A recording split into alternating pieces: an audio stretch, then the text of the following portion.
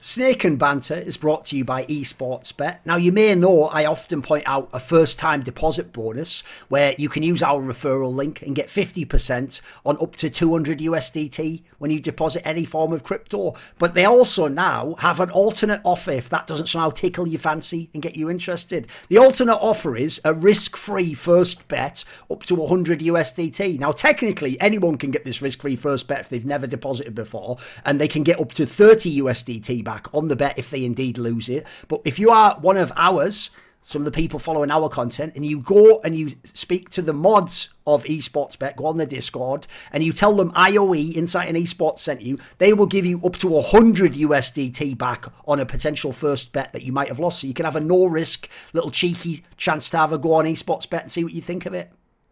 Right, this is going to be another episode of Snake and Banter.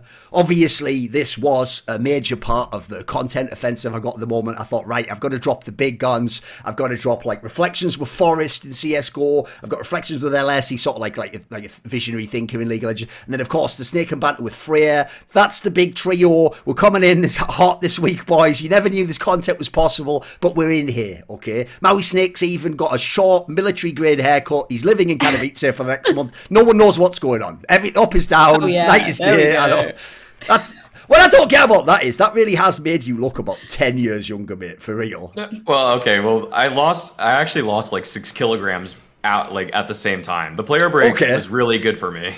Yeah, so I lost weight and then I decided to shave to accentuate how much you messed it up. You messed it up because basically it looks like it's just the haircut made you lose. Apparently you did a really good job. You were in the gym working and everyone's like, oh, nice haircut. Like, what the fuck? That was really hard. I'm brutally humble to my own accomplishments. You know? It actually is. It downplays so much of how much I achieved in terms of in terms of upping my nutrition. Okay. But that's okay. That's okay. And by the way, if people are wondering, because obviously it's not that often that the people who are behind the mic asking the questions get to actually give their opinions. Like, first of all, if people don't know, obviously we did all the Flashpoint 2 stuff with Freya. Back in the day, all of us were on this call now. But I actually, even back then, obviously we included you in all the skits and stuff. By the way, if anyone wants, just go back and watch the news reader sketch. I can't remember what it's called, like Flashpoint News or something. Yeah, that's held up like a motherfucker. It's really good, I'm telling you. Like, all the references are straight fire. Half the jokes even still work. Like, you can sort of still remember them, because half of them are like, you know, Astralis don't have a proper lineup. Like, it's actually a lot of it still maintains to this day. It all holds up straight fire. So, and also, here's the thing people don't know. I obviously had that Big Brains episode that I brought Freya on. What people don't know is this. I always try to explain this to them. There's some people in esports, Freya, who are in your position where, like, for example, Frankie came from the mainstream. She actually worked for the BBC and other companies, and then she came along into esports. I think she even came into League of Legends first, and then then she came to CSGO eventually, right? So she's more in her position from the pure position of professionalism. That was her career. It's a broadcast career. People don't know you were actually just a fan back in the day, right? In fact, I remember what's mad is people won't remember this. I actually remember when I first saw your stuff, because you just did these like super low level, like basic like video interviews or something from events, wasn't it? Yeah, and like you did one or two. And I remember like retweeted one or something, and then you just got picked up by Faceit like a year or two later. So you actually just a fan of CS back in like 7-8 years ago, right? Yeah, I think it was the Happy one that was one of the first ones that I did way back in DreamHack Malmo. That must have been a while ago then, because he hasn't been in the game for about half a decade. Exactly. Yeah. Indeed. So no, so people don't know. Freya definitely has watched loads of the games, has her own takes, and I'll even add this detail that people might not know, that for Flashpoint 2, where we had those sort of like retrospective videos of stuff like Taco's story and like MIBR or whatever, and we had like some like historical videos. People don't know, Freya did those all herself. She just came up with the whole concept, scripted them, wrote it, like got someone to edit it all together. That wasn't like the whole team did that or I did that. Like, she did that all herself anyway. So let's get into it, right? Let's test your thoughts about the current scene. So we have a rule here, which is the guest always has to start with the first topic, but luckily the first topic is the positive one. It's the good one. So what is good at the moment in the world, Freya? What are you enjoying right now? Put a positive spin on something that maybe people said was a bit negative. Obviously the whole G2 conversation, there's been a lot of critics for obviously some of the new joinings, but I want to focus on Munacy, because I think he did a really good job at the full groups. Got his, I guess, Blast gave him the MVP, but he was the highest rated player at the tournament, got his first MVP, got his first ace as well, which kind of like shocked me a little bit, like versus ace with G2, because I didn't realize that was his first one. which is kind of nuts. Yeah. But I just think like with all the changes that were going on with G2, and then I'm sure most people have read that Xaz interview as well, where he was saying, I want to give m0NESY more space. I want him to be more proactive. I wanted to take more responsibility. I think we kind of saw that immediately coming into effect from him, particularly in that Vitality game where they qualified for the Royal Arena. Because that was a rematch, obviously, from earlier in the tournament where I think it was like 16-3, 16-5, 16-8 or something like that, where it was, really decisive to either side. And then this one was like, the marathon match, the longest game I think we had there. And particularly in the final map, I think he was super instrumental in terms of actually closing out for G2. And even in the map, the Vitality one, which is Dust 2, the second one, he was still really hanging in there. And I think that was a really sort of positive sign from him, where we've been wanting to see a more consistent m0NESY. Obviously, we've seen him, pulling off some really, really impactful plays. But just the consistency element was really, really good to see. I think he only had like 2 negative ratings throughout the entire tournament, which I think is really impressive considering there's kind of a whole new system being integrated with them as well. So yeah, I wanted to just start off by giving, props to him. That's my good point. It seemed like with Alexi B, I'm assuming this now, essentially, with HooXi and with what X has said about wanting to give m0NESY more freedom, he was much more mobile, I would say, at the fall groups than what I saw before. Because before I would actually harp on some of the times when I would see him play for G2 where he would look very static. It looked like they almost wanted to use him as a turret. And I just thought that's just because he doesn't know what to do in terms of what's the next move. Where should he go next to be on the map and to be more dynamic? They were probably relying a lot more on the rifler power for G2. And now I think they're just taking the leash off. They're letting him go wherever he wants to go. And that's making him such a incredibly deadly force, because every time I watched him play Nuke back in the day, it was just like, why is he playing Heaven every single round? And now he played Vitality on it, and he didn't have like a crazy game, but he was moving around a little bit more. It seems like he's either finding out plays for people to run to help him out, and he's just bringing those to the table and they're saying yes, or he's just doing whatever he feels like. And they should at this point trust him to do what he feels like, because he has the skill to be such a game-breaking player, to be on that level of mechanical ability with people like Simple in terms of speed and consistency, in terms of accuracy. So for him to have this opportunity to show what he's actually made of under HooXi, or maybe kind of like not under HooXi, maybe he's just kind of doing what he feels like. I'm loving this look of m0NESY, because it seems like he's going to now ascend and probably have much more onus in terms of where the team goes. Sure. I've got a few points for that. One, on the whole ace thing. I agree, though. That's one of those weird things where if you ever see those stats, they always never make sense in your brain. Like, I'll give you a random one. They'll always get those stats where people are like, did you know in his career, Simple's only ever done 2 1v5s? And you think, like, what? I'm pretty sure I see him do one, like, every game, don't I? Like, what? But apparently those stats are real. Like, if you ever go look them up, it's actually very rare how almost no one's ever done, like, a 1v5 and stuff as a clutch or whatever. Like, it really is, like, super, super insanely rare, even though your brain feels like it's every frag movie in it. Then on the whole m0NESY thing, right? There's a few angles to this, I think, which is, one, I personally have tried to temper expectations for this player the whole time he's been in G2, because I think the most unfair part is, it's like when Lockie came in Astralis, it's like you just throw this guy in tier 1 lands immediately, and then it's not just you're at the LAN. You're at the LAN, you're supposed to go like the semi-final every time, and if you don't, you've failed, and you're going to go head-to-head with like Ziwu and Simple, and then everyone is just going to look and go, AWPA versus AWPA, like, did you have to succeed? It's like, you shouldn't even be considered on that level. Like, that's not even really a career path. Normally, you go in lower teams. Like, if he was in Team Spirit, for example, he wouldn't have any of the scrutiny he does now. He'd have games where he popped off and everybody would be like, wow, what a sick player, can't wait for him. Like, just like Dexter or even the wonderful guy now. Like, but he wouldn't have the same scrutiny. So I do think, unfortunately, the whole G2 circus and the whole X-Stars and Carlos and Nico, that's all just like impinging on m0NESY in a way it sort of shouldn't. Now, at the same time, though, obviously it is an insane opportunity. Like, if you can make use of that, a la the bits of the world, and if Lockie could have, like, yeah, also it does give you a chance to potentially boost your whole career way further than it would be. So I've generally sort of like tried to be like, look, let's not expect him to be a star. Let's not put too much pressure on him. But I do also think if you look, it does look like they've changed something up since HooXi came in. Because the thing is, if I even think of Alexi B, what I always try to do with the IGLs is just think, what was their last situation like? What is their track record like? So if you think about AWPAs Alexi B's worked with, it's only really 2 people at the pro level. It's Alu and it's Mantu. That's it. And the problem there is, as you might obviously be able to infer by the end situation, Alu has his own strong opinions about what he wants to do and absolutely a self-motivated motivated ARPA who's going to go where he wants. So I imagine for him, Alexi B doesn't have to like control him. He's just going to do his shit anyway. And I think if anything, I would imagine Mantu was on the opposite side. I think Mantu's another one of those players is why Alexi B has this rep that he has to micromanage everyone. That's a guy who hadn't been tier 1. If people don't know, the story with Mantu was he wasn't an ARPA before he joined ENCE.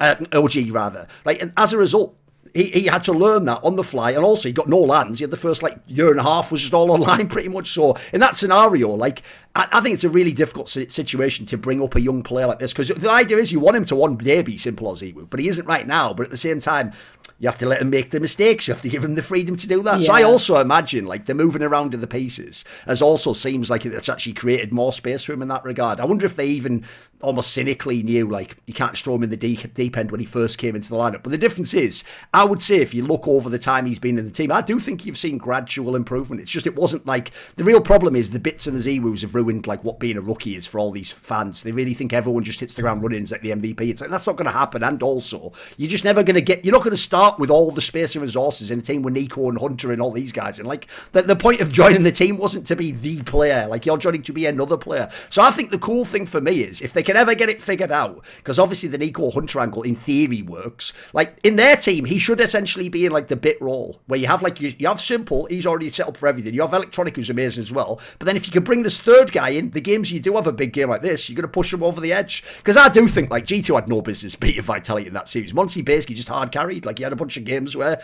no one could expect he was going to produce like that. So I thought, yeah, he's been a massive. I don't have any real criticisms against him. I think that's actually a good shout for good in this sense. Probably one of the only almost entirely good additions to G2. Looks like it's great for the future. It's going to work out. Probably was worth the money in the end. I think it's tracking pretty well so far. And actually, if anything, they've got so many problems elsewhere. This thing finally coming online now and him getting really good. This is the perfect time. Like, this actually might fucking drag them out of whatever issues they're in and give them a chance running into playoffs, into the major. It could maybe even happen in that sense. Because, like I say, I don't know, like, the rest of G2 definitely has plenty of problems still, but this guy seems like he doesn't. He seems set, and also, here's the other thing to remember, I always try to add this in. Luckily, as long as he plays well, whether this is the lineup or not, he'll still be there. The point is, right now, like, put it this way, if you're making, like, the list of, like, who you'd replace, he's, like, next to Nico on, like, the cannot be cut list right now. You'd obviously keep this guy for the next year or so, so he's going to be some part of G2 in any way going forwards as it is. Anyone else got anything on that topic, or we jump into the next one? I guess quickly by the numbers, I just decided to look him up. This is the fall groups. This is the most kills per round he's ever had for G2. It's this basically the least deaths per round he's ever had in an event for G2, and it's by far the best rating that he's put up for G2 in any event. So I mean, just looking at the numbers on top of everything that he was doing in the series that I caught, I mean, it all just clicks right there. So yeah, again, great point. Yeah, sure. Like, go there, Maui. What is your good point? My good point is shifting it to the talent discussion, which I know every fan loves so much. But it's that HenryG is back. It's that I think that it's actually just fucked up that our jobs is to talk about the game, but it is true. Every chance and just talk about ourselves, isn't it? Like, yeah, sure. Me, my friends, and all the in jokes that you guys don't know. It's like it is a bit self-indulgent. Go on, hit me with it. The guys I'm actually hanging out with, yeah. Right. So exactly. So HenryG being back, I think is really great for the scene. Obviously, he had a really rough falling out. I'm not going to get into all the details about that, but it's nice to see that he's in a way landing on his feet, kind of probably coming back because crypto is doing so badly, but at the same time I'm happy to see him being a back part of the broadcast. Velos is our game. Exactly. All that sea of red that he was looking at, he had to look at something else. Yeah, so I think that with him coming back, something that he's added, and I've already noticed this in just a day and a little bit of watching today, because by the time we're recording this, it's day 2 of Pro League. It's just that the way he carries himself in a studio environment, I forgot was this pleasant. It's really nice to just listen to him for long form broadcasts like this, where there is such thing as listener fatigue. Like, everybody is a victim to this, especially when you go through something like a huge Pro League where you're on for five weeks at a time or whatever it is. It's nice to just get some new blood in there, and I'm not saying like that anybody who's in the position right now working Pro League consistently is bad, but the variety just helps a lot. Like, I don't want to hear even the best casters every single time, especially for studio type work, because like in that duo between Henry and Sato, the thing is, like, we remember so many of the Sato moments so vividly because he had some excellent wordplay to highlight these brilliant stadium moments. But actually, when I think back at it, a lot of the studio times, I think Henry was probably, to me, the more engaging person, like sometimes often the more interesting one, which is perfect for him to come back in a situation like Pro League, where I think his life experience really shines. Yeah, for sure. I'm excited to actually get to see him a little bit, and there's a little bit of a hint on maybe I'll be at Pro League. Perhaps later on.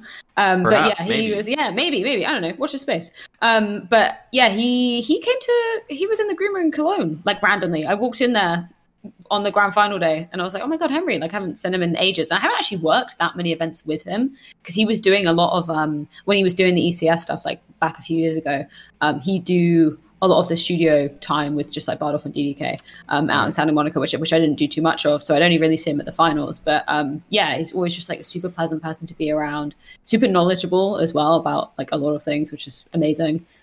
Weirdly, we were born in the same town as well, which is super random. Went to the same pub growing up. Very Southern England, you know? It all comes back to the south of the UK. I can't really say there's many similarities between you and Henry, but fair play. I guess you got the whole spectrum covered in that one little town, apparently. Okay, fair enough. Right, here's the thing. What I actually also think, Maui, on the point you're making as well, like, was one of the things I've always found weird about Pro League is when they do the group part, like to me, they could build this as like a massive competition, like it's prestigious, like you got like they could do it so because it's supposed to be one of the major, like obviously Pro League's run the whole time of ESL, it's supposed to be like one of the flagships along with, you know, the prestige events, the Cologne, the kind of it's why they put it into the Grand Slam and all that jazz. But one thing I found weird is whenever you come to the group stage, it does always feel like people start off with like fuck around energy. That's why if you notice even like loads of the teams get in trouble like 3 series in where they're like, wait a minute, we have to actually win all these to get out the group. Like everyone just comes in it because it feels like castings like that as well. They don't start like just one of the biggest. It's not like the major. Like everyone starts at like sort of like the fun vibe, if you notice. And by the way, that is what Henry was always the king of. Is that vibe is essentially like the podcast vibe while you're doing a fucking live game. But the crucial thing is the game itself has to be one where like it doesn't really deserve like the like Fnatic versus Na'Vi doesn't deserve the gravitas of like a major, does it? Like some of it's going to be fucking around. Some of it might be one team smashing the other one. So even though what's funny is because it was his whole circle of people who were in the casting world, everyone's going to think that vibe comes from like Sponge and Machine and Stonnet. It's like, no, Henry's the actual engine of that. They're like the fucking, they like plug into his source in that regard. Like, he's actually the ringleader on all that. People done all those in jokes, all that fucking vibe, the sort of switching to podcast. That's his whole shit. That's it. That's the way he does it. And it's perfectly suited for this sort of event as well. Like obviously it all worked very well on the CS summits as well. But I actually also think the group stage of this tournament, until it gets to the playoffs, people just can't somehow engage that it's actually a serious tournament. So for this point, yeah, if you want to have a bit of a let off steam, and by the way, even more perfect, someone's just coming back, you haven't seen him in ages, it's exactly when you want him to fuck around and show off personality and make it fun. Because as you're saying, Maui, like it's going to be different because you've just heard all the other top casters just do their best casting impression every game. Also, by the way, as an aside, I'll just throw this out there, like this is one of the areas where it's weird that I work as talent, because I also do at the same time fuck with talent a little bit, which is like I also do think, as much as I love the Harrys and the Scrawnies, it's like step your game up. The king's back. That's all I'm saying. Henry's saying now, you aren't just shadow boxing against the legend. You have to actually do it. You have to be better than him now. So do it. Show me the level up. Show me how good you are. Show me that you're the best that should have hired you. So yeah, I think it's great in general. I don't think there's really any downside to that. Obviously that whole angle, like the crypto one, is a bit bad. By the way, one thing I thought was mad is obviously people, because of the Cloud9 stuff and some other stuff, did sort of turn against Henry and like didn't like him or whatever. But one thing I found really bizarre is he also got that thing where people just kept telling him like, you're just scamming everyone with crypto. It's like, I've never seen any evidence like what he was doing was ever a scam in any way. Or, like, as far as I can tell, it's just the people who think like all crypto's a scam or something. Yeah. You know what I mean? Like, because that angle never made sense, because they were all, and the whole thing. Also, the other thing, I'll just say this for the millionth time, even though it'll never be remembered by fans. That Cloud9 lineup wasn't the team HenryG tried to select. Like, I was with him when he was going through all the names, and the joke is, if you had a shortlist of like 50 names, those were like the bottom ones, and some of those, as you can imagine, the Messies weren't even on on the list. The list, by the way, was fire. It was like Cold Zera, Nico, fucking like, Zipnix, like go down there, like keep going, like fucking whatever you want, like even good ones like Jacob, JK. These were all people on this. People don't know it was in a scenario where, without going into a whole side thing, basically you can't just make teams from scratch. Like the top players already want to join with other certain top players or cores. Like they don't just join a team out of nowhere. Like that's the problem. Nico's not just going to join as your first player because he knows as soon as he signs, you could just sign 4 shit players and you just ruined his whole career. So like I don't think that whole thing, people went way too far with that. They think that was like, they think HenryG had like, unlimited budget and he picked all these players. And also I noticed they retell the story in the most whack way. They act like when he obviously was joking, Maui Stick, it was so obvious when he said the whole like Colossus, because it was supposed to directly battle the Juggernaut meme of Call, which it was intentionally tongue-in-cheeky, obvious he was joking. Do people act now like, he said it would be a fucking Colossus? Like, he didn't really mean that. He didn't really think like Floppy and Zeppa when they were in there, we're going to fucking smash everyone's head in, did they? Like, that's beggars belief. Like, listen, blame people for the mistakes they made, not the like imaginary ones we all have. So let's move on then. Here's my good point. Do you have a point? Do you have a final point? Well, just that I've never really seen fans root so vehemently against a team. Oh, it's wild, wasn't it? It was so strange, yeah. But you don't really get, like, even teams that put a lot of money into their projects, like FaZe or G2 or Vitality, people don't prey on their downfall in the way that they did just because Henry was attached to the Cloud9 brand there. Oh no, the joke is... Yeah. The only other team I've ever seen that with, by the way, was the recent EG, and I think it's just because people knew they got paid money. That's about the only comparable one, isn't it? Yeah, I agree with you. Dude, there's plenty of teams that have spent loads of money and never got this abuse. What were you going to say, Freya? Oh, just the fact that he was so open with like the buyouts and stuff as well, right? He was trying to start that as like a trend for teams, and everyone was like, yes, but still he got so much shit.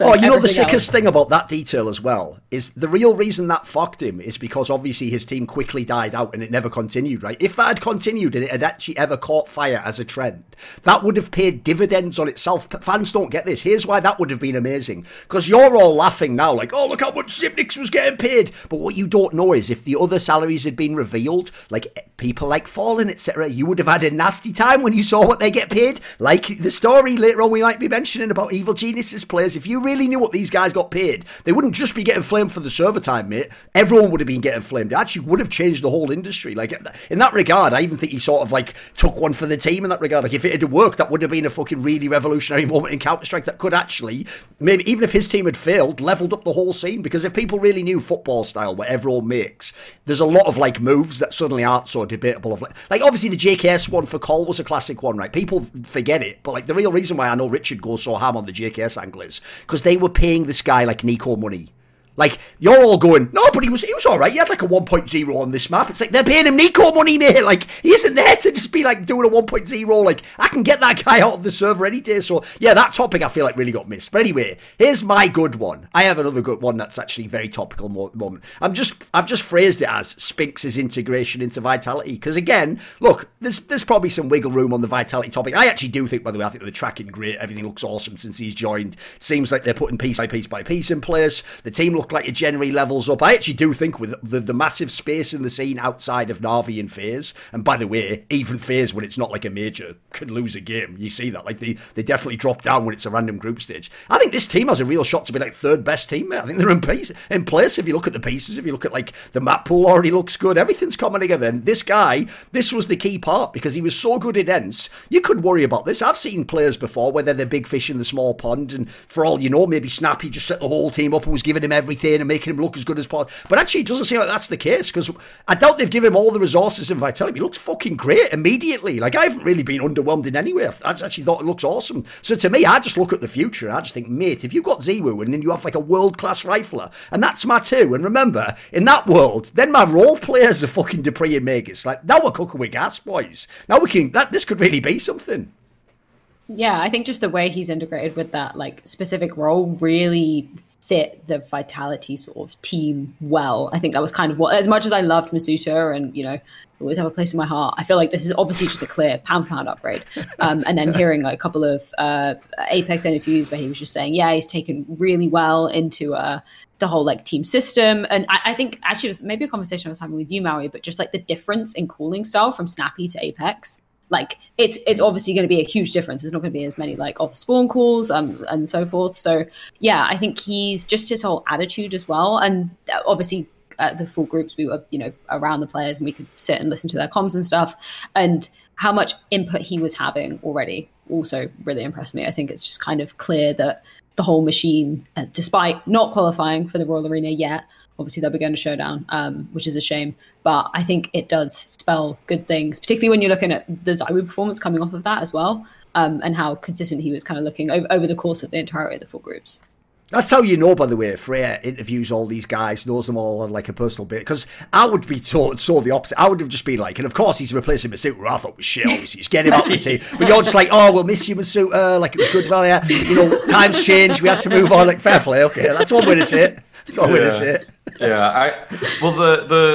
fact that he's able to work in this Vitality style is really, I mean, it's a testament to how strong he is as an individual player. And when I think it was Banks that interviewed him, or basically it was on a Blast interview, right? And he talked about, was this with Heku actually?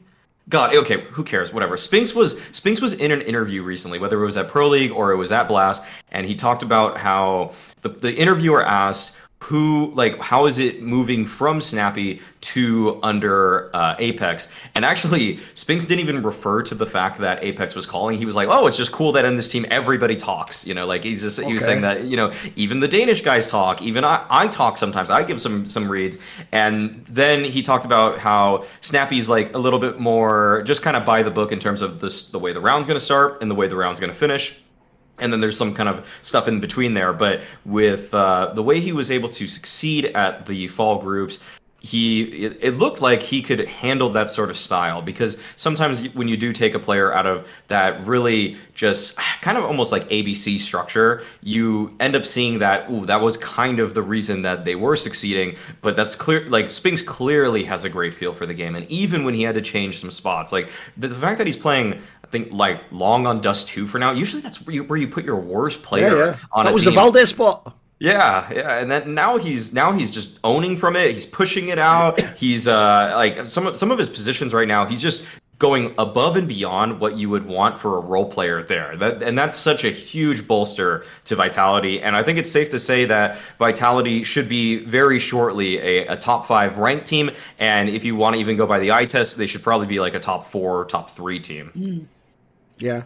Absolutely. Especially because, like I say, in my opinion, once you get the stars in place, like when you have super experienced core like they do, they can fit around other people. I'd even say that's actually in my opinion, one of the career trajectories of a great player is like when you can't win anymore, just like in basketball, Maui, like you have to become like a sick fucking role player or guy off the bench or whatever. But if you do that, you're going to win more championships. It's like you kind of know what it takes. And also, I've always thought you know what the stars need, you know what they need around them. So, and that's why I phrase it that way. Like if Dupree and Magus are your supportive elements / entries, like, mate, you're gonna have a fucking bagging team. Like, this is gonna be pretty good, and even better for them. They don't have the same expectations.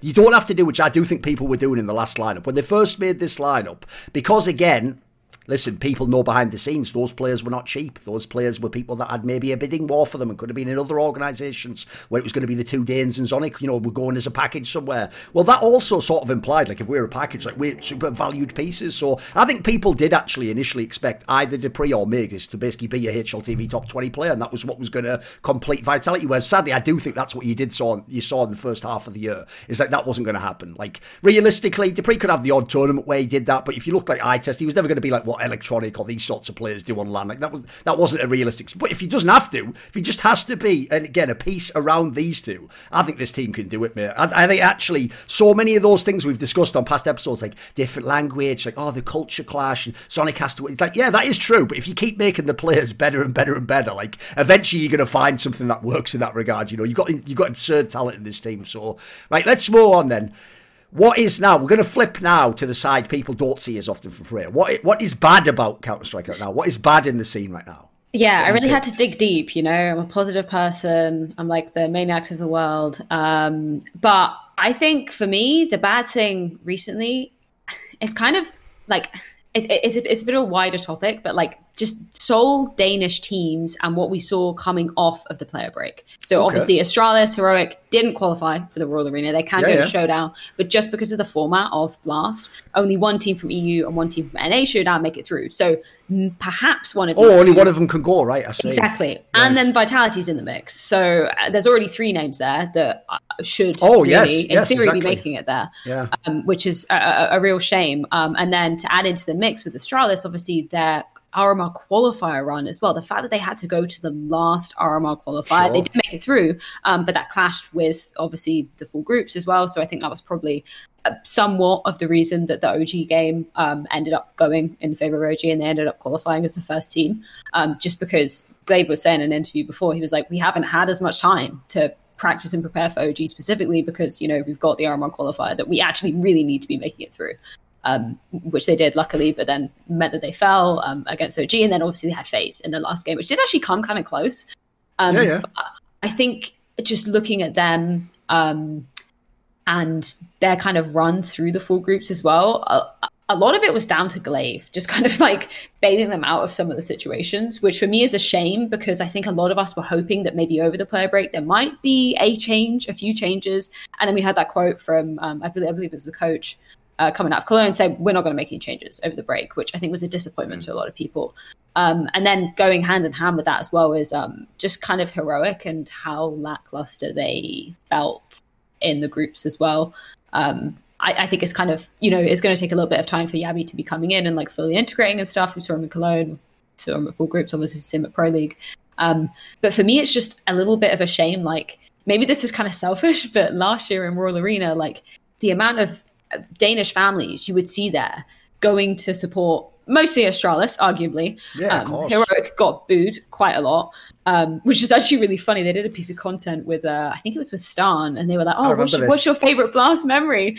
And he was like, I only have one, and it was getting booed on stage, so I guess that is because the worst thing, people forget this as well. I think Cadian even set himself up because I think he even said something mad in an interview before they went to that event, because this is where people forget, like I always say in esports, your reputation takes time to catch up to actually what you've done in esports. It's like that with teams, because at the time of the Blast Fall, like HenryG was far away the number 1 team from Denmark. They were like the 3rd best team in the world, mental at the time. And so I'm sure Cadian naively really thought, like, this is it. I'm going to come in the arena and I'm going to be the one they cheer for, not Astralis and Glaive. Like they're going to, and then the joke is it was totally the opposite. And he even said some line like, "I'm pretty sure we're going to have a lot of jerseys and cheers." And then, like as you say, it was like just getting booed by your hometown crowd. Like what the hell? Like, oh, that was so brutal. I know. Glaive was AWPing as well. Like he probably really thought he was going to come in and absolutely own them, and then obviously he didn't. But I just think I don't know. I think I was looking for something a bit more inspiring I was hoping for a change from Astralis. It's during the play break, obviously. Oh, yes, of course. It was implied. Yes. I think that was a shame just to kind of see the struggle. And I don't know, potentially no sole Danish representatives at the that is wild. Yeah, basically, the fall finals just might not have any Danish team. Like, it might have, like, Carrigan or something, obviously, but it might not have any Danish team. Yeah, it'll definitely mess with the crowd. Yeah, this is a topic that's kind of tough to unpack in terms of where to go with it entirely. We're going to talk about HenryG more, but so what I want to, I guess, say in terms of general feeling, because I don't know, this is definitely a bit of an extrapolation, but the more I get integrated with European culture and living here and everything, I do kind of notice things about like Denmark that maybe you guys might have takes on, but it's just that it feels like some of these companies with Denmark orgs, I guess, feel very bottom line oriented, where it feels like, and it almost feels like once they get to this kind of above water sort of territory in terms of earnings, there isn't always the biggest incentive to go above and beyond to actually be the big spender at that point. And I know that there's like basically like once you hit certain tax brackets and earning numbers in it gets wild in the Nordic region, yeah. Yeah, in Denmark especially, you start to like lose so much, like your taxes become insane, and it almost just like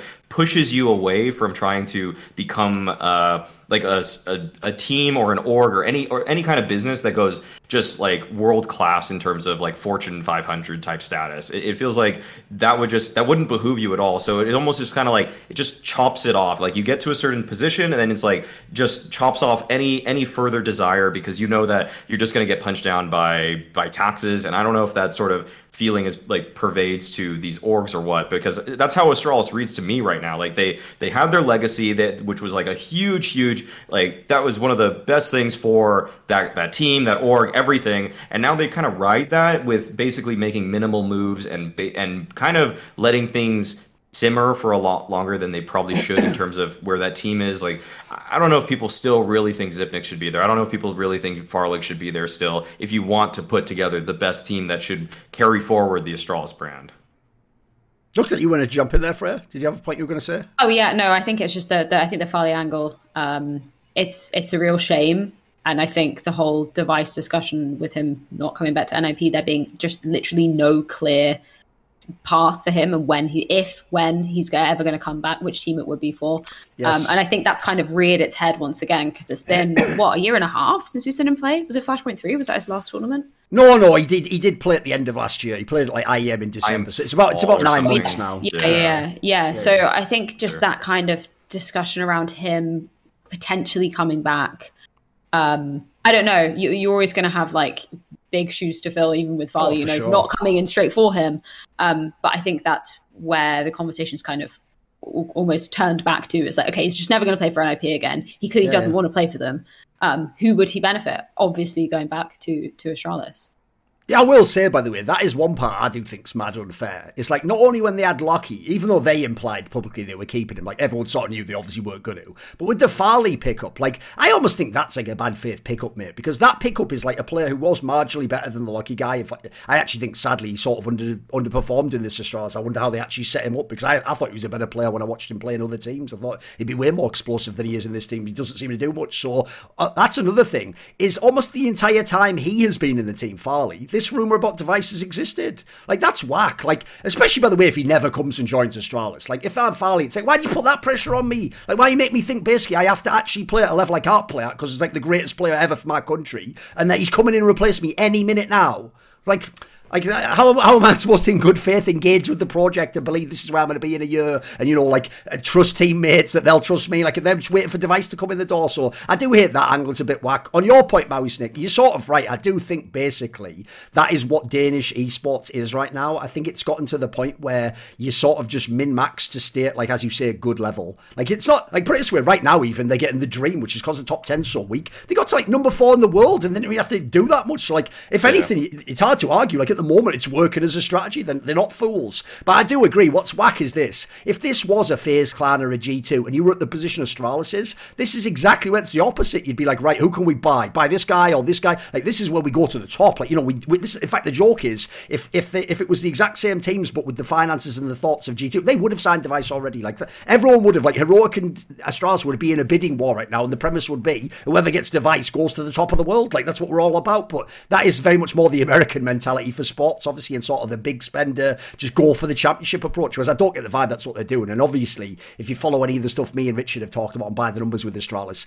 I suspect that was never really the plan. I think the plan was to parlay having the greatest CS Go team into sell the org for like 50, 700 million or something, and then get your big payout. And if you know what's going on in League of Legends, the implication is they're going to make a big payout there by selling the LEC spot for like 4 times what it was worth or something. So the business world, as usual, intrudes and sometimes actually pushes aside the competitive world, unfortunately. So I'll bring it to a bigger point, which is, I think the point you make about the 4 finals, as you say, it's a bit more indulgent for you because you might be at the 4 finals and you want them to be there and the crowds go. But it's actually a bigger point about Counter-Strike that people will know, which is one of the reasons everyone respects Denmark so much is, once upon a time, Sweden was the best fucking country in Counter-Strike, everyone. And not only that, they used to have always 2 teams in the top 5. They'd have Fnatic and Nape, and then there'd maybe even be like the others on the come up, the Disco Dopplins and the Drakens of the world. And then what happened was Denmark took over that status. And Denmark at its best used to have 3 top 10 teams. You'd have like whoever Carrigan was leading, potentially. So that used to be TSM, whatever. If Glaive was there, you could have an MSL team. Obviously, at times you could have a Snappy. Like you could actually have 3 full Danish teams. Whereas in the modern era, the problem is Heroic was supposed to be actually the org that's at the level that Astralis is now in terms of like how you spend and save. But their lineup got too good, and so everyone's been waiting. And like, we'll obviously make this point soon, but I think that the reason why the Yabi move isn't that great anyways, because it's not that sexy, is it? It's like, what the fuck, we're already like top 5 again. That's where that has to be Device coming in. That has to be like Blame F coming in, mate. Like, it can't be like, not even the best player from Copenhagen Flames. Like, what? Like those moves aren't sexy. Like, those aren't the ones in sports that you think take you to the top. So unfortunately, the scene does seem like very different from the North days and the Astralis days and all those periods in the past. It doesn't feel like we're going back to that. So yeah, I find it kind of sad in itself, because I also think if you look at the scene right now, I don't think they've ever been in a worse spot ever in, because like realistically, HenryG right now, by the way, is in a slump. If people haven't seen, like, they don't look like they're an elite team. They don't look like they've never made good and won the championships on land anyway. Astralis is sort of decent, but as I'm saying, like, I feel like the Vitalities of the world will just nudge them down in the rankings. They'll be like 8th or 9th or something, you know. And then you look at the rest of Danish CS. You got to consider this, right? Valde and fucking Carrigan and Device don't play in any Danish teams right now. They're all talent you'd all want in some of these squads. Dupree and Magus aren't in Danish teams right now. Zonic isn't in a Danish team right now. You have to make use of your talent, for fuck's sake. Like the joke is, like, half the Danish scene's like propping up non-Danish CS at this point in time. So I just feel like, unfortunately, I would have to bring it all back to what you say, Murray, like the business angle. Basically, there's going to have to be some team that has both the money and the ambition to do this. Because unfortunately, the one that I think's really gotten a weird pass is the HenryG one. Because remember, HenryG, the team that got to the top with the old lineup with Borup in 2020 when they were number 1. I always used to say that's amazing, because if you know that org, people were getting paid like 7k a month in that team. Like, that was not a big team, and even those signings, like the Borups of the world, they're not top players. You're working with tier 2, low tier 1 people, and you made a team that could go to number 1. But you know, the story last year was that whole thing of they were bought out by this bigger company and they've got money now, and like, oh, it's serious, and that was even supposedly, by the way, why HenryG players weren't going to go to Astralis, because they don't need to go, they can get the salaries now. But the one thing you haven't seen from either Astralis or HenryG is nobody seems willing to spend big for a big player. Like, you never even hear him in rumours. Like, the rumour of Device coming back's largely just because he used to be in Astralis. It's not like it's the most obvious place that would sign him. And in fact, the current rumour, now that says that he's talking to multiple teams, the implication is it's explicitly not Astralis now, almost. Like, that's what people are taking from that. So I don't think this resolves, quite frankly. I feel like it's just going to play out like this for the rest of the year. It's actually the one area in CS I think it's a bit of a bummer. Like, I don't know that Danish CS is going to be that great. Feels like it's sort of gone off the boil. Yeah, by the way, as an aside, I had one thing I did want to say about that initial thing you said about like being in the 4 finals and how like you're more in the maniac category, Freya, of like nice to them. I almost think in some messed up way, right? Because this is what's wild. When I used to do events with Pimp years ago, he would always give the straight fire like fucking hot take in the green room, but then never on stage. And I always used to tell him, stay up. I used to get so mad because he'd go on stage, right, for example, and give the really respectful, like professional thing, like, yeah, actually, Team Liquid probably should win this game. Actually, they are the better team right now. But then in the green room, he'd just be like, Astralis is going to get him this time. I'm like, where was that energy on stage? But what's the joke is, I feel like this is all about balance, though, because that's when it was like, when I'm next to him. I notice when he's next to you and Maniac, because your whole thing's like, yeah, it's all brilliant, everyone's good, and the game's going to be awesome. Then Pimp's just like, what if Simple's the problem in Navi? Shit, did I say it all right? It's like my favourite pinpoint. You pushed. Listen, that will never. That is one of the greatest. Because what's mad is, it's a pure abstract. It's a great point, but like, you know, fans are never going to take that, bro. Like, I know. Like, as soon as he said that, I was like, oh god, what has he done? What has he done? Like, but that's what I mean.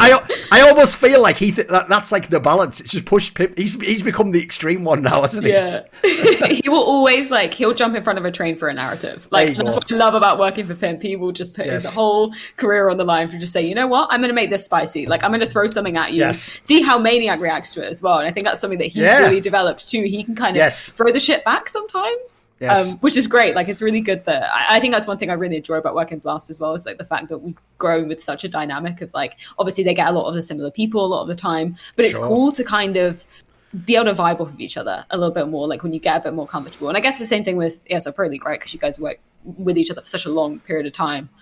Too much time with Blur and baby.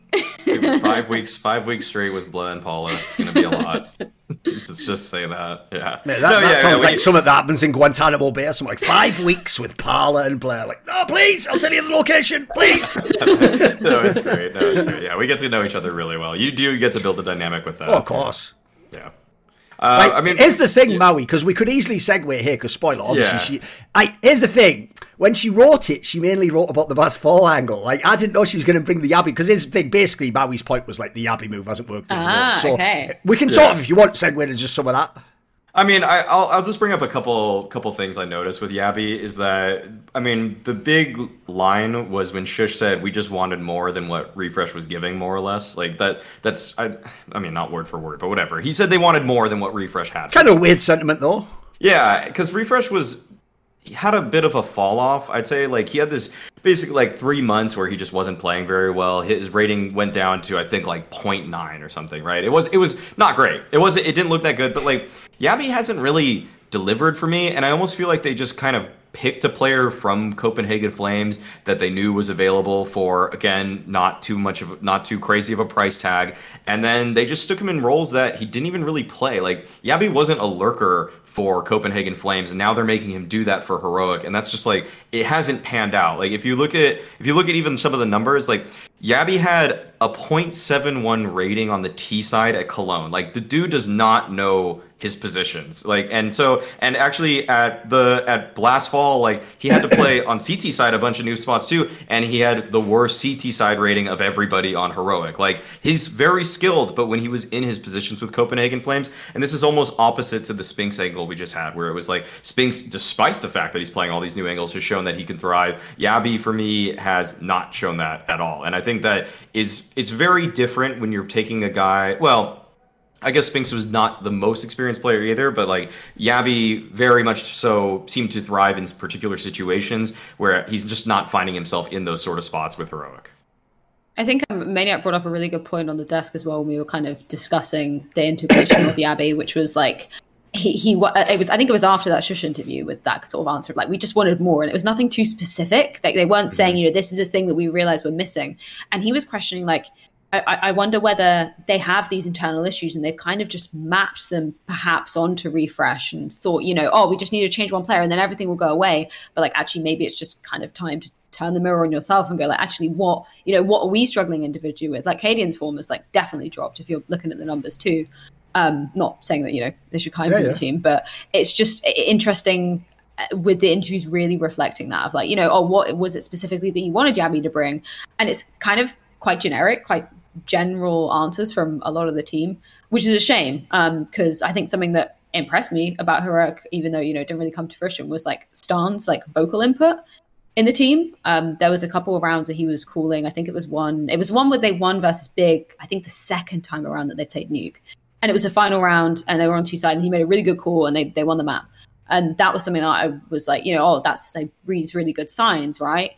But then it's all the other aspects of the team that I'm just like, kind of lackluster, kind of uninspiring. And I think the Yabby swap maybe was just kind of to try and fill holes that maybe he isn't designed to fill. Kind of echoes what you're saying about like the roles and the positions and stuff. I think the point you make about like potentially like projecting all the other problems onto that one guy, like first of all, if people don't know, that is literally what the premise of a scapegoat is. I don't think people get like, they know the term, but they don't understand like that actually comes from like Middle Eastern tribes. What they would do when they were these nomads in the desert is they would perform a religious ceremony where you take an actual goat and you parade it through all the people in the town. And what you do is everyone in the town sort of like curses it, like, oh, like fuck you, like, oh, the crops don't grow, like I didn't have a chance. Literally, this is what you do, and everyone puts like sort of their negative energy onto it, and then you take it out. And in this case, because you're in the desert, essentially exile is a death sentence. Like if you just put it out there, it's the same as killing it. It's going to go out in the desert, it's going to get killed, and then the premise is some sort of like regenerative process that it's going to bring back the good energy to the city or whatever. So the idea is you're doing it as an actual way. This is what people don't get. You're dismissing something in a way to bring the rest of the group that isn't that together. It's like a bonding exercise basically, and it makes you think you've gotten rid of the bad juju, you've gotten rid of what wasn't good. So the joke is, I actually think that's what all teams do when they make these one player changes. What they basically do is exactly that. They find a way to be like, right, in some way it was all that guy, and it's like, if we just replace him, everything else is fine. You're fine, I'm fine. And here's the problem I have with that. Actually, my years of experience in team games tell me that, with the exception of rare cases, like this actually might be like what I was talking about with Spinx earlier. The reason why a Spinx one might be the exception to the rule is even though you've only replaced one player, like I say, I think it shifts some of the other roles around for the other people. So it's sort of like multiple changes. Because I think any time a team doesn't hit its actual potential, and especially if it's ever failing, it's never one player. Like it's not like Refresh just didn't frag and that made the whole team collapse. You could see there was more problems than that. They have other issues in the team clearly. So in the short term, I do agree. I think they thought too much. Like, If you just get refresh out and get anyone else in, it'll be great. It's like, there was bigger problems than that, mate. Like, all of a sudden, Cadian doesn't have the best AWP in the world because refresh is gone. Also, people did make the refresh angle. Like, this is how you knew it was Corpium, because people really liked him as a personality. He had a cool angle, and he had, like, even a cool story. It's when people kept telling me that, like, they almost made it sound like his role in Heroic was to win 1v5. It's like, that's not a role, is it? That's just something he did a few times that was really cool. Like, yeah, he might chuck him in, but that's not a role. Like, it's not a designated clutcher or whatever. It's not baseball. They didn't bring him in as the closer. Like refresh, shut him down. Like, oh, okay, like. I know, like, he was just playing badly. Yeah, I know, exactly. Like, no one can do that, spoiler. And then the other angle I would say on this move is, that's the other reason I said Maui Snake, that it sounds like a harsh diss, but he wasn't even the best player on Copenhagen Flames. Like, Copenhagen Flames looked to me so obviously like a team that was like a unit. They all just came up together. I don't believe individually any of those players is super duper sick. I think they're all decent. I think actually, if anything, that's probably why Huxley got his gig. He looked like he brought them all together and made like a unit out of them, and they did way better than they should have with those players. If you even go and look at the majors, the players that like pop off don't do it in other tournaments. Those are one-offs. So to me, what's weird is I actually thought the best two players were like, if you just want like a pure play, it's probably the Nikados guy that went to Fnatic, but I assume they didn't want to risk their AWP angle with Cadian yet, which for some that, by the way, that conversation is going to come one day for Heroic, whether it's now or later, but they keep delaying it because obviously they want Cadian to keep both of his roles. And then the other one was like, actually it's Roy, the old guy from Mad Lions. Like, there's another one, mate. I feel like you put him in this team, wouldn't he immediately be like a good fucking player to add to this team? You could do so much, you could move so many spots around, create space for other people. So to me, that even makes me feel like, how do these players end up in Fnatic? If people don't know, those weren't massive signings by Fnatic. That's sort of them just gambling on a weird lineup themselves. So I don't really know how these teams have ended up in this spot. Because as I say, I'm told Heroic has all this money, but I don't get the vibe when I look at them in the transfer market, what they're doing. It doesn't even feel, by the way, like they have the same pressure on them that Astralis does even.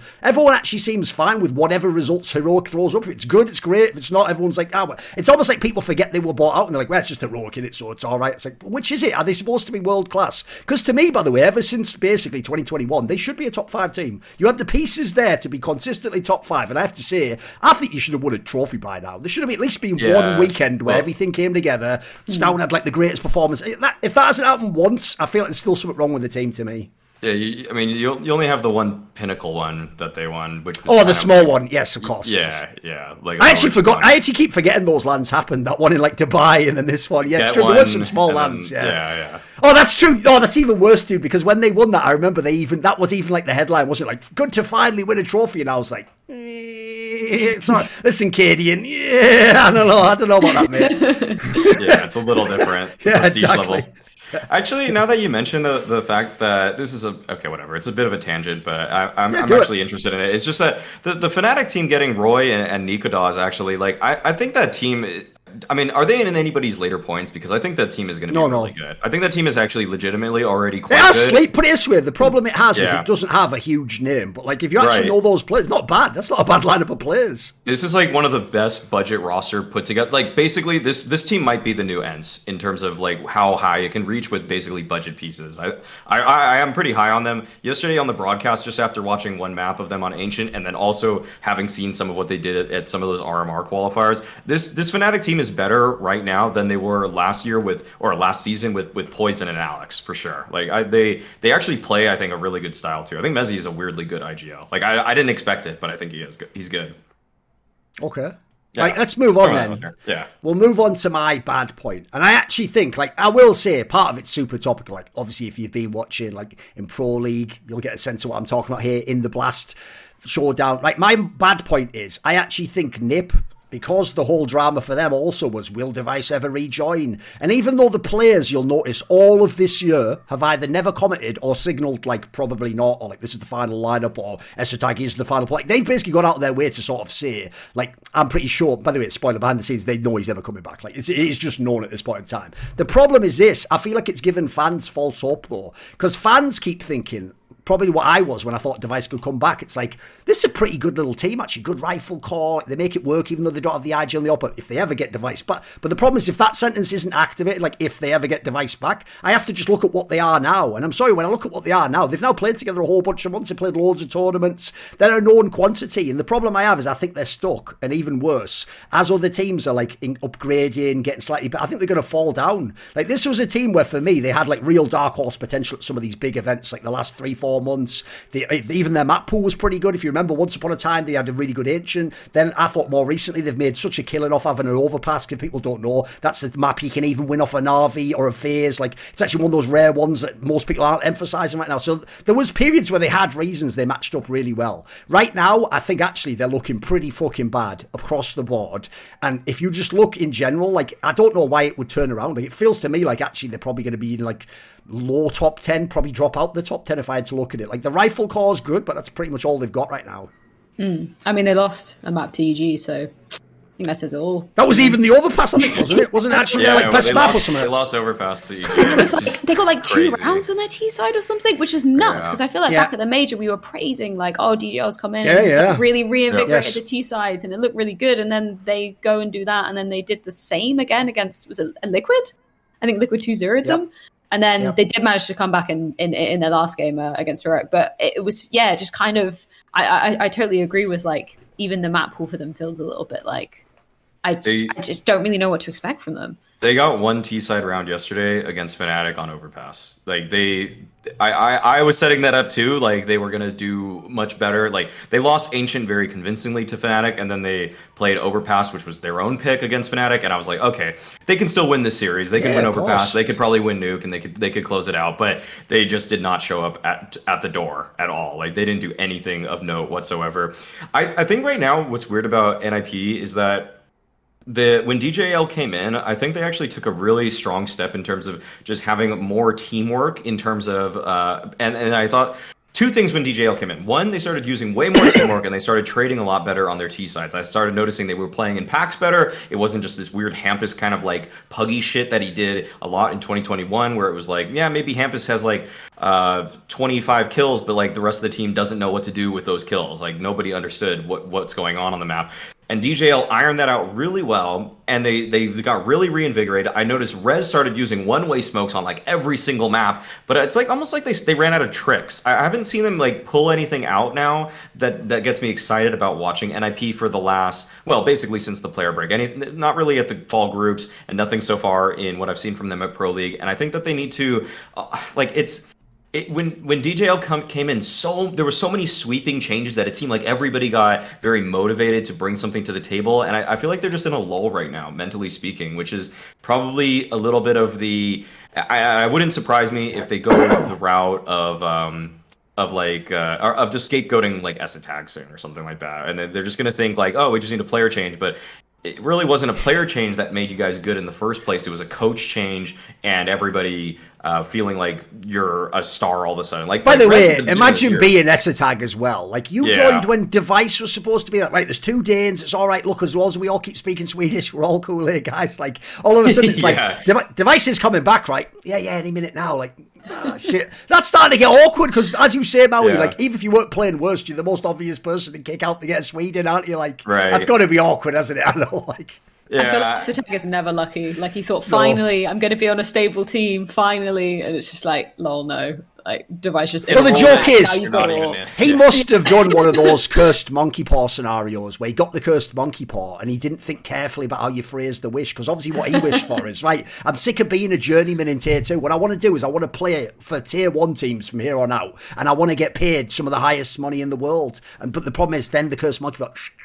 It's all true. He plays for all these Tier 1 teams, gets all the money. What he didn't know was he just gets abused and everyone's like, get him out the team, fucking sucks. And also, I will say, this is where the worst thing that can happen to you in esports is a meme successfully gets attached to you, because whoever did come up with that phrase, price tag, and write it that way with the 3, first of all, you ruined this guy's career because it's too good. I can't forget that fucking name now. It's too good. That was fire. Whoever came up with that was fire. It was just some Reddit, I assume, but it was good. That angle was fucking funny. Twitch chat or Redditor or something like that. Yeah. Sometimes there's some gems in that space. No, because you know when people say it's like you're crowdsourcing the idea. It's like, yeah, individually people might be stupid, but collectively they'll come up with a really funny fucking angle on that. Exactly. It is monkey typewriter type of theory with that. It's like everything has been put into Twitch chat, and then eventually that one thing sticks. Indeed. Right, the banter's all well and good and all the interesting industry points and anecdotes from Freya, etc. But obviously I'm going to have to give you guys a bet that I think's a good price for you. And I've gone in the Pro League for this match here. When NIP plays against Ninjas in Pyjamas. I think Ninjas in Pyjamas is in terrible form. The team looks like it's really in a rut right now. I think whatever they were able to get from their coach, etc., was all well and good. But right now, they are not a team actually that's in a position where they're going to beat Na'Vi. Like that overpass that they potentially could challenge them on, I don't think that's even going to be there right now. They're actually looking like a team that's just on the down, I'm afraid. So Na'Vi still looks amazing. The firepower is incredible. So to get Na'Vi at 1.452 odds, like you're very rarely going to get them to win a land best of 3 like that. So I'm taking the Na'Vi side. I'm going to go easy Na'Vi. In fact, I'm going to go big boy. I'm going to go 1,500. That's how confident I win. I don't think NIP's winning this. The S-Attack situation isn't working out. IGL-wise, they look a little bit stuck, as in that T-side. It's not quite as good as it was earlier in the year. So Na'Vi is a very easy team. They're a very safe team to bet on right now. I think in best of 3 land performances, when Simple's there, I think they're going to win this one, quite frankly. Let's get back to the episode. Right, let's go on then. So obviously we have one section left, which is the ugly section, which I actually think is probably actually the best format on the show, because the key thing about ugly is it can be interpreted so many different ways. It basically, the joke is the last one's like, whatever point you want, just make it vaguely negative. So what have you picked for this? Now I will say, you've gone straight into the heartland of like ugly, like things right now that are fucked up for us. So what are we going with for the ugly one here? I kind of alluded to it earlier. Evil geniuses. I like the way it's just evil geniuses. There you go. It's just yeah. They should rebrand to that, because I just don't get it. I don't get, like, I was really happy that we were seeing them taking a different approach, like bringing in like 2 extra squads and maybe having the sort of dynamic around like, oh, we can pick this player up from here and kind of try and make the main squad around this. And that was nice to see after I don't know how many blasts, particularly showdowns, obviously groups as well, because they're a partner team, where we're just on the desk and we're like, it's the same freaking narrative as we're always talking about. Are EG going to do anything? No, they go to the showdown and they lose out in the showdown. So I was happy that we saw a change, even though it's kind of it's a cool approach, especially with like North American CS. But I still don't feel like anything actually changed from what we saw of them at groups. Like, cool that they got Nealon on, obviously, as in-game leader, but then Banks did an interview with him, and it was just really clear that, like, they just kind of grabbed somebody and put them in here and thought, okay, maybe a different, region coming in might give some new ideas, might flourish things a little bit.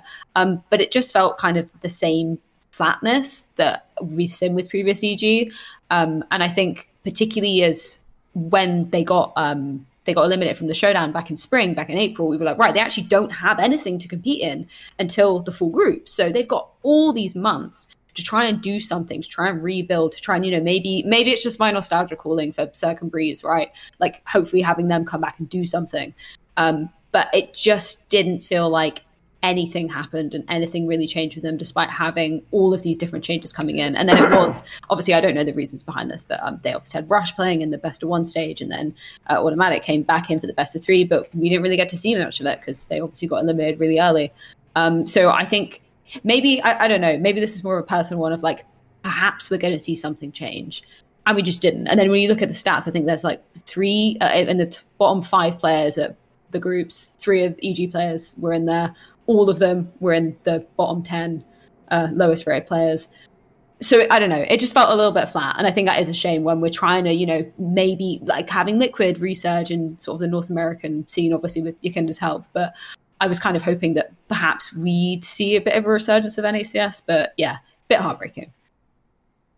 It does read like the poor man's Liquid pretty hard, where you have these kind of guys that were stars, whereas for Liquid you have Elige and Nath. For EG, you kind of hope that's supposed to be Cirque and Breeze, but they're just so much, like, they just don't compare at all. And then you have you bring in a young gun like how Liquid did with OC, EG do it with Hext. You bring in a guy even from Eastern Europe in Yakindar, and they're trying to do it with Nealon. It's all like they took the same formula, but they just, everything got lost. By the way, that was going to be my joke I was saving. Right, basically, the joke is, it's like, if you imagine the EG execs are just, like, out of touch. It's one of those boardroom scenarios where they're like, sir, Liquid's just got a top player from an Eastern European team. Like, get me my Eastern European player. It's like, here we are, Nealon. Like, what the who the fuck is it? I vaguely remember the name, but like, because that one was completely out. Listen, if people made fun of them signing NA players, that one, when I saw that news, I was like, what? How does he even know them? How have they even got in contact with Neil? I think it was literally a Discord message. He was like, yeah, one of the EG execs sent me a Discord message and asked if I wanted to join. He didn't think it was serious at first. I like the way now EG execs are at the level of Discord spam. It's like, hello, sir, I am from Evil Geniuses organisation. Would like to sign you to just ignore that, wouldn't you? I literally think that's a scam. I know. It's like look at the groups or the server that person was in with me, and it's some crypto server or something like that. It's like, oh, exactly. Okay, well, get that out of here. But I think I actually think like this. I think this EG team can become something if you take all 15 of their players and like put together the best roster there. But it is like really hard to tell what that is. But it's probably more like the party astronaut side of players where you have. I mean that team is actually almost put together as good of results, if not better, than the actual EG proper team, which is just embarrassing at this point. But if you basically just take out maybe one person from there, put in automatic, and you take out, I don't know, another guy, and you put in, if you want to try out this Hex guy, you can do that. And I already think this team might straight up just be better. They're going to be more invigorated. They're going to, it's going to put in automatic into a new situation where he's going to bring a lot of experience and veteran just wherewithal. And there's something that's possibly brewing, but it's a long way from the final stages of this fermentation. Yeah, I'm definitely with you on that, because that's another thing I find so weird. Even when they initially announced they were adding those 2 other squads, it initially made sense, because I thought the whole premise was you would just come out with a strict labeling, right, this is the academy squad, this is I don't know, the farm team, that could be the party astronauts one, then this is the main team. And I thought even the premise was not a bad one, which is as long as you play in the separate divisions and leagues, the idea would be, the main team would play in random open qualifiers that aren't blast or whatever, and then the farm team would play in we play, or the academy team rather. Yeah. If you did it like that, you could even sort of have a real promote and relegate people. The idea is, this is even a good angle, by the way, say Cirque isn't having a good get, you could just put him on the farm team for 6 months and let him get his shit back together, figure out how to use him, and then you bring him back. And the idea is, instead of, because this is one of the problems in CS right now, is anytime you sell or get rid of one person who used to be good, the last thing you want is he goes to another team and figures his shit out and revives his career, and then you're fuck, I could have had him in my team, but I just couldn't get through 3 months of bad results basically. So they clearly do want to somehow rehabilitate Cirque and Breeze. People know the story now that's been leaked about how much they make, and also it's just the default thing that we all say, because we all remember what they were like in 2019 on LAN and how fucking insane they were. And in fact, people even forget in 2020 the period they had with Zeus, where they was tearing up NH, dominating every single tournament. It's only a couple of years ago, but the problem is all of last year was the same story. It was right, give Cirque and Breeze more time, they're the ones that are going to make it. Then this year, same thing, just put other people around them. At some point those players themselves are going to have to be held accountable. They've just never gotten it together. And unfortunately, I'm not the one who spread these rumours, but I get the feeling the community, this is almost leaked out, Maui, the vibe the community has, I don't think they're wrong. The vibe is sort of those players are a bit checked out. They don't. Yeah. Breeze especially just sort of seems ever since we went online, it didn't seem like the same player. Because if people don't know, when I met this guy in 2019 when he was killing it on NRG and then EG, he actually was a really motivated player. Dude, he actually had the sort of drive back then. I do want to beat Astralis and be better. He had that sort of thing. I know it's before we had the whole online period that affected many people's mental situations and what they're doing in their career. And CS is different now. But even so, that story is, I'm kind of soured on it. It's kind of a sad situation. I thought if you give these guys enough chance, they will bounce back. Whereas that's the key thing, to bring it back. I don't know what the premise of EG is now, because instead they didn't label those teams. Instead they've done it almost we just have 15 players now. It's so do they move between teams? It's does one team, for example, another thing I don't get is, if you are on whatever they consider the worst of the three, is there a way you can ever move up? Are you supposed to ever be the main EG? That's the way I don't get. It's almost this is just to confuse us. This is just distracting. It's worked in a way, but at the same time, I don't know how you ever get closer to having a tier 1 team. That's the part I'm confused about, what the approach is. I don't really understand and the messaging is very unclear as well. I don't really get that either. It's the red herring here is that we're talking about so many of these other aspects that they're failing it's at. Worked then. That we're not just talking about the main failing. Well played. Checkmate. You got that one. Okay. Yeah. I guess in a way. Yeah, true. All right, what about this then? So, Maui. Here's the thing. Yours is a fucking edgy one, so just go for it. What is your ugly take? Sure, yeah. Bearing in mind, you do get most of your work from ESL right now. Go on, what is your ugly take, Maui? Okay. My ugly take is just the fact that, and this is the way I'll frame this before I even say the main point of this, is that people get viewer fatigue. People will eventually sure. turn on their favorite casters, their favorite everything if they just see too much of it. And what we're in right now is a 70-day stretch where the entire calendar is dominated by ESL events. The Pro League, the RMR, and the Major all coming up for essentially the next 2 months and change. With the only, I hadn't even thought about the RMR. You're right. Yeah, all the tournaments are just ESL. Yeah. Yes, yeah. And so what's going to happen is that by the time, in my opinion, by the time the Major rolls around, so many, unless, and I don't know, they could do this. ESL could do this. Unless they change all of the assets, the graphics, make everything look so visually striking and different for the Major, what's going to happen is so many people are just like, yeah, I've already been watching this kind of thing. I've already been watching Pro League. I've already seen the RMR. I know how all these graphics look. I know how this HUD looks. Because when the Major rolls around, even though, it's like PGL and there's some things that might be worse, it's different. It looks different. There's a little bit of a visual pop to it and then people will kind of, they'll express their complaints, their concerns about what they don't like about it. And the thing is that if ESL just keep pushing the same exact UI that we've been looking at and we hear the same voices and everything, then people will maybe, like, it's almost like the casual fans will still tune in because they're going to be excited that it's a Major, but so many of the regular fans might tune out because they think, I don't know, I've already kind of been watching this exact same programming for the last 2 months.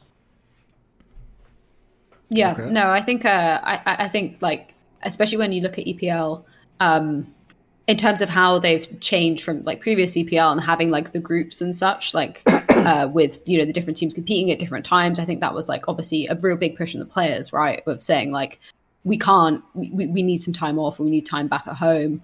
So I think that was kind of like a positive change they make. And like, I think something else that like just working at ESL events a lot more obviously recently, I was like pleasantly surprised by like the content, like attitude towards it. And I think like that was obviously back when we were doing Flashpoint, the sort of approach to that, I felt like maybe put pressure on other TOs to. Oh, you think they've leveled up in that regard? That's why they're making more skits and stuff. 100%. And it was like actually the freedom and flexibility that even I had, like just doing interviews and stuff, was really cool. So I hope that that is something that is then mapped on to obviously the RMR, hopefully the EPL as well. Like obviously we saw the HenryG announcement, which was fun. But I think that's like maybe an aspect that I would look for, them to continue doing to kind of make it a bit more distinct, that we're going from EPL now to an RMR. Because the RMR isn't quite like a short period of time, right? It's only like, I think so, yeah. Like 6 days or something. Days. Yeah. Yeah, so I'd hope that, and that's if the broadcast time allows for it as well. But yeah, that's something I'd kind of hope that they would use and continue to do, to sort of make that distinguishment between each kind of different product, as it were.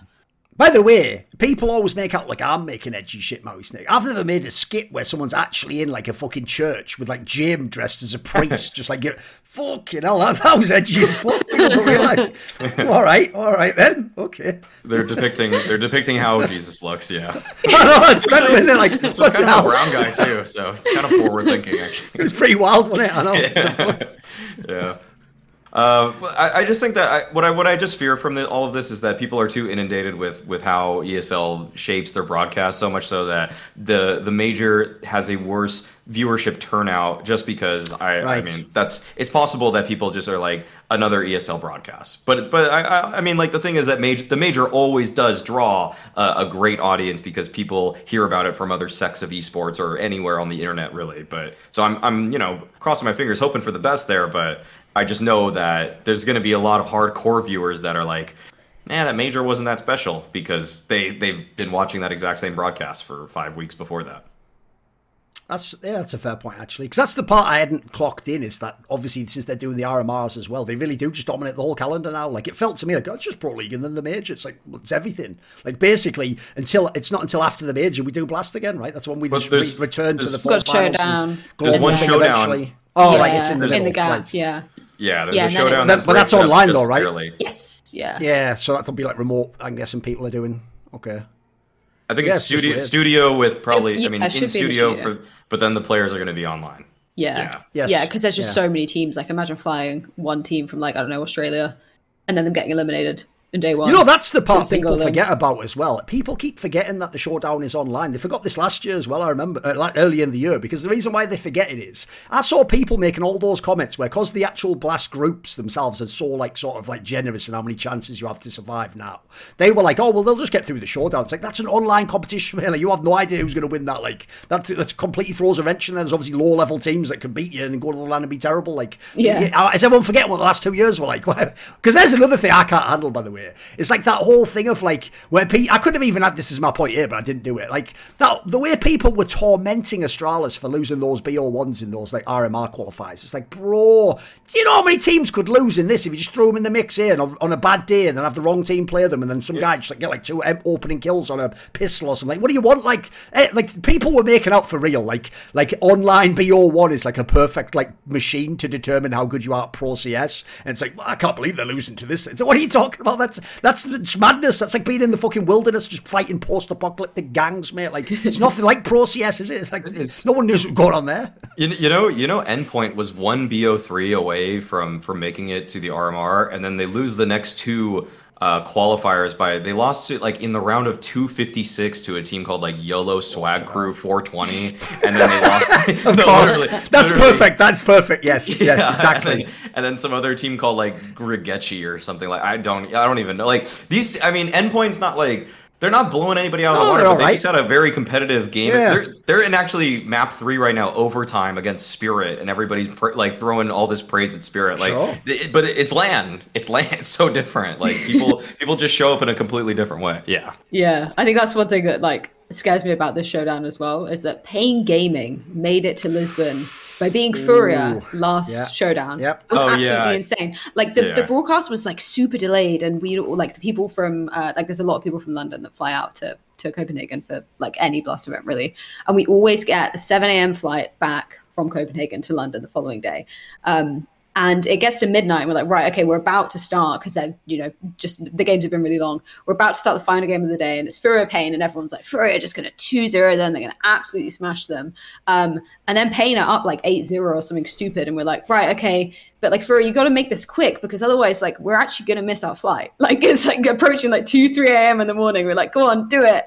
And then Pain managed to 2-0 them, and it's just like, actually anything can happen in those environments. Yeah. Which is nuts. Yeah. Super nuts. Oh, it's wild. Sorry, the last point then is going to be my ugly point. And I've actually picked a very careful one about this. And it's actually topical, because right now, if people don't know, in Valorant, they are doing their World Championship. They have the event called Champions at the end of the circuit that you qualify through from all the other events. Theirs is kind of weird, because it's like they have, like, 2 majors and then they have, like, a World Championship on top of that. So it's actually almost like, it's a very unique structure in that regard. It's almost more like some different sport or something. It's not Dota, sports. Dota kind of. Yeah, it's actually similar to that. But this is the one thing that's doing my head in. Even Valorant, which, by the way, because it's a Riot game, typically, if you don't know, Riot in League of Legends actually is super hesitant to ever bring good formats in. Like, their World Championship, I think, is terrible. Like, it's single limb, like, the way they do the seedings, which is based on regions, which means it's not properly seeded. Like, there's all sorts of problems, right? Because they have, like, a different vision of what esports is. So I never thought they would ever be ahead of CSGO. But if you look at the format for this Valorant Champions, it's what everyone has wanted for the major in ages. Like, you do groups that are GSL best of 3. So everything's totally legit. You can't ever get, like, tiebreakers. You can't have that stupid thing where I actually win as many points as you do, but you won one more map against a different opponent with more rounds. All that stuff that we hate that decides games. You just a normal GSL, you get it through or you get done. Then the playoffs are double a limb. It's a double limb playoffs. So that, well, if people don't know, even if you change nothing else, like, double a limb in the playoffs, I think in CSGO would take us to the next level. I think that would be like what would make CSGO the ultimate game, because it's what things like TI have over us. That will always be one of the most popular storylines at TI, the team that makes the lower bracket run. And there've obviously even been teams that won TI doing that. So, like, in my opinion, if you ever added that to a CSGO major, and the point is you could have that epic match between, like the last major, the obvious one was like Heroic and Na'Vi in that, like, quarterfinals where, like, Heroic almost, like, if they can play again in, like, a low bracket match, that would be so fucking hype. Who wouldn't watch that? It'd be insane to watch. Obviously, you could even have a rematch of the final. You could have had Na'Vi run it back against FaZe. Like, I feel like that, if we could just take that, bearing in mind it's now in the, like, competitor game to CSGO, if we can ever have that, that's why I put it in ugly, because unfortunately I suspect Valve, like, they don't watch this shit. They don't care about this sort of things. They're not really in the same headspace we are in esports. I don't know that they would care about it, but it's one of those things where it's like, it's one thing if Dota has it, but, like, can't we have what Valorant has, for fuck's sake? Can't we have double a limb? I just want it for the majors so badly. long does that, like, I'm not super familiar with, like, I don't really watch any Valorant or anything. How long does that take, like, as an actual, like, how long do they have designated for that event? Because I feel like that's always been the argument with, like, in CS has been like, oh, it would just take too long, but, like, yeah, but what we waste our time with in CS is all the Swiss systems. We do all those giant fucking Swiss systems where you play a billion games, don't you? So I mean, it is only like 2 weeks. I just looked at it. Yeah, so it's not long. actually any. Yeah, it's not actually. No, because here's the other thing as well. What you also do is obviously once you're in the playoff phase, you're playing like every day. If you're in the lower bracket, for example, you move through that pretty quickly.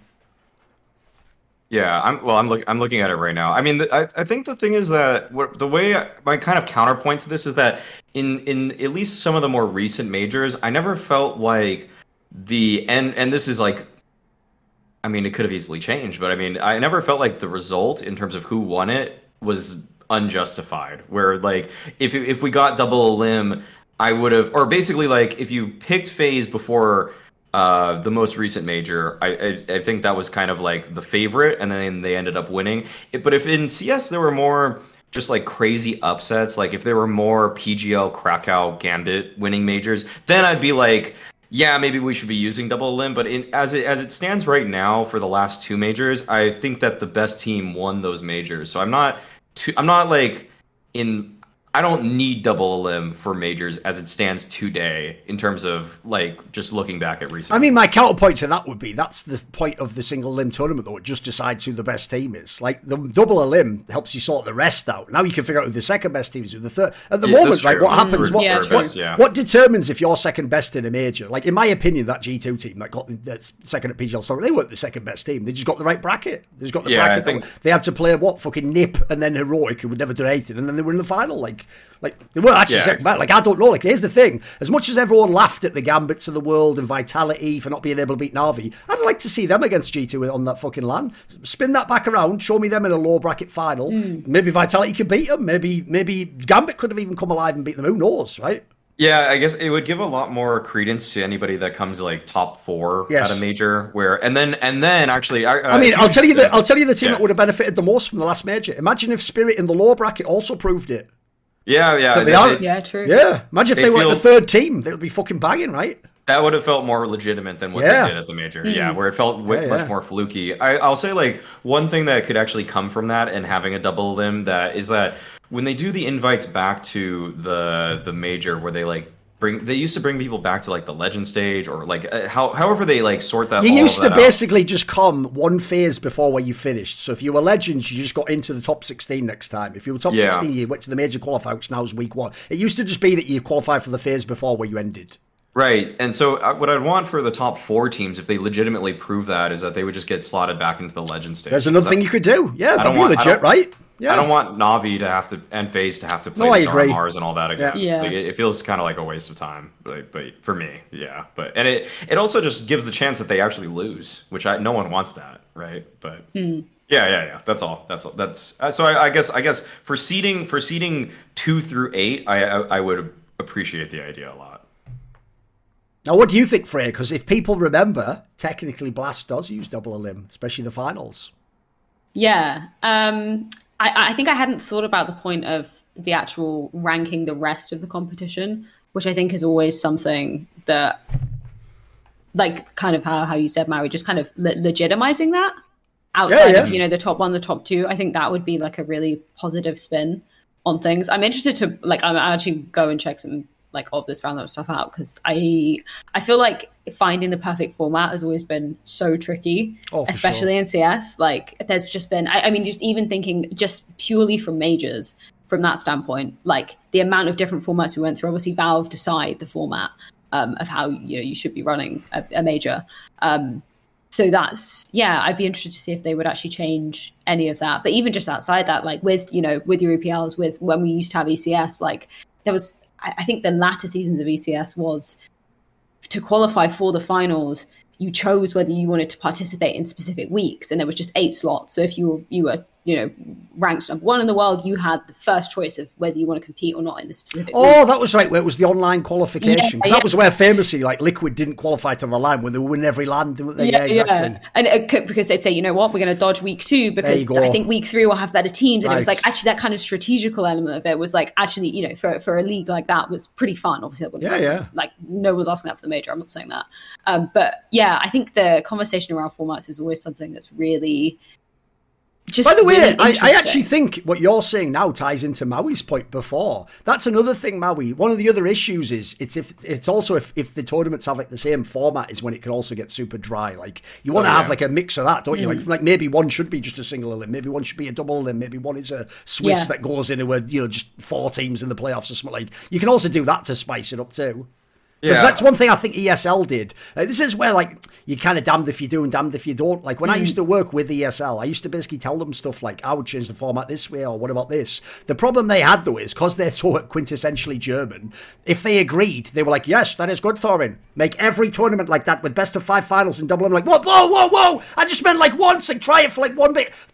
And then, so even though I like it, they made the whole circuit that, didn't they? And then by the end, the problem was every ESL event had a BO5 final, and then I have to hear, even though I've only ever advocated Maui for it in the majors stuff, everyone has to come to me like, you think every BO5 is amazing and every match should be BO5. Like, I don't, I've never thought that, but I think they're good when they're really good. So yeah, you can see how you can have too much of a good thing, certainly. Yeah, I think that's something that I do actually really like about EPL, and just in terms of like, obviously from my perspective, building narratives is something that is hugely part of my job, and having the specific groups of these teams are going to be facing off for this specific week, and being able to harness in on that and focus on that, I've always been a really big fan of, because I feel like you can dive into statistics more, you can get longer form interviews from people because you have more of an ability to kind of craft those storylines, particularly on the desk as well. Like I've loved, since coming back from COVID, how much, I don't know whether this applies for all TOs, but like how much freedom I've been given at basically every event I've worked at to say, this is what I want to focus in on.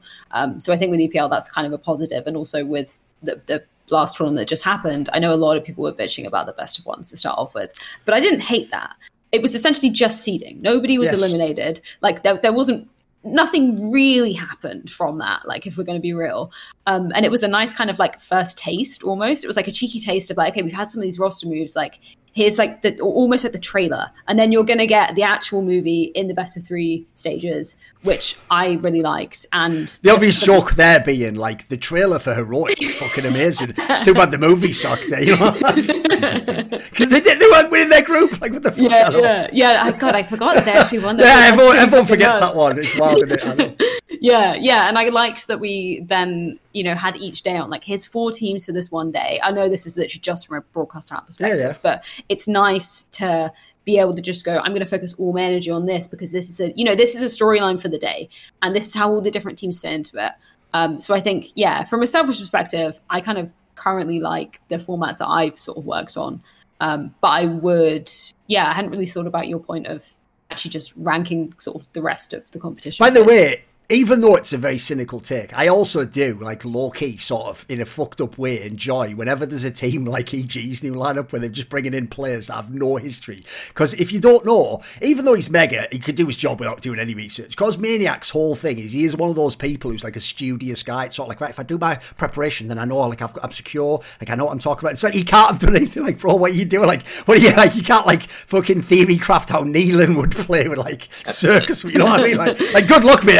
Like, on that segment, the joke is I'm just waiting, like, let's see what he's going to come up with now. Go on, mate. Sit back. Go on, mate. Go on. My you just have to talk out your ass, right? Yeah, I know. Was, like, speaking to Connor and Mo beforehand and being like, right, I don't know anything about Hex. Like, tell me who Hex is going to be, what he's going to play like. And they're like, oh, he's the next Fang. And I'm like, yeah, but we're only just seeing Fang, like, sort of rev up and be kind of good, and even then complexity, bottomed out in that same ranking. So it kind of a shame that we didn't really get. By the way, on that note, I'll even tell you a random anecdote because it's related to HenryG, who obviously we started the show with, which is one time when I did one of those Gfinity events way back, but it wasn't the ones that were like when we had Fnatic and Nip and that. It was at the end when they were just doing that Elite series, which was the UK teams, if you remember, like Infused and fucking whoever else was in the UK at the time. It was all these like weird UK squads in a, like, not a very good league, although the joke was, actually, in that league, believe it or not, was like Smooya, fucking Jax, like a whole bunch of people who actually became famous players later, but no one knew they were going to be any good, and that boasting guy from Valorant, etc. And when we did this week, right, because this isn't even tier 3 CS boys, like this is the period when these teams were probably tier 4 or something and like just playing qualifiers.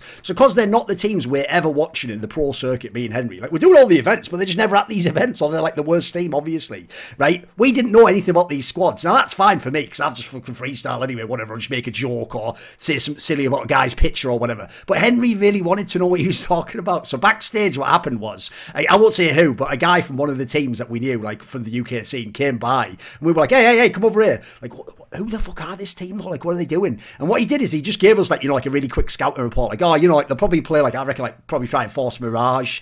And then like you're going to see like a lot of very interesting things with the AWP. I think they're going to swap that around a bit. And here's all you need to know, right? When we went to the desk, right? The guy, it was that Tom Deacon guy who was like that like fucking comedian. He's actually like a stand-up comic who was being hired by Gfinity to do the desk. And he doesn't know Counter-Strike at all. So he's just asking purely like open-ended questions. You're like, so what do you think's going to happen, Thorin? And so I quickly was like, I think probably going to be. I think Mirage could maybe factor into this. And then what I noticed was, like, because Henry's watching me the whole time, really intently, like watching my mouth as I'm speaking. And then after I go like Mirage away, and then I go and then I notice he goes like, yeah, I think actually the AWP will probably play, because he knew I was going to purposely take both points. I was intentionally going to do it to just make him just be like, so then what do you think then, Henry? Because then it'd be like, he'd have nothing, right? I'd have literally burned all the points, and then he'd just look like a mug, wouldn't he? Because the joke there is like, it'd look like I actually know the UK and say I don't at all. By the way, like, that's what it's like on fucking talent. Unfortunately, that's the world we're in. That's that pretty is good. the world.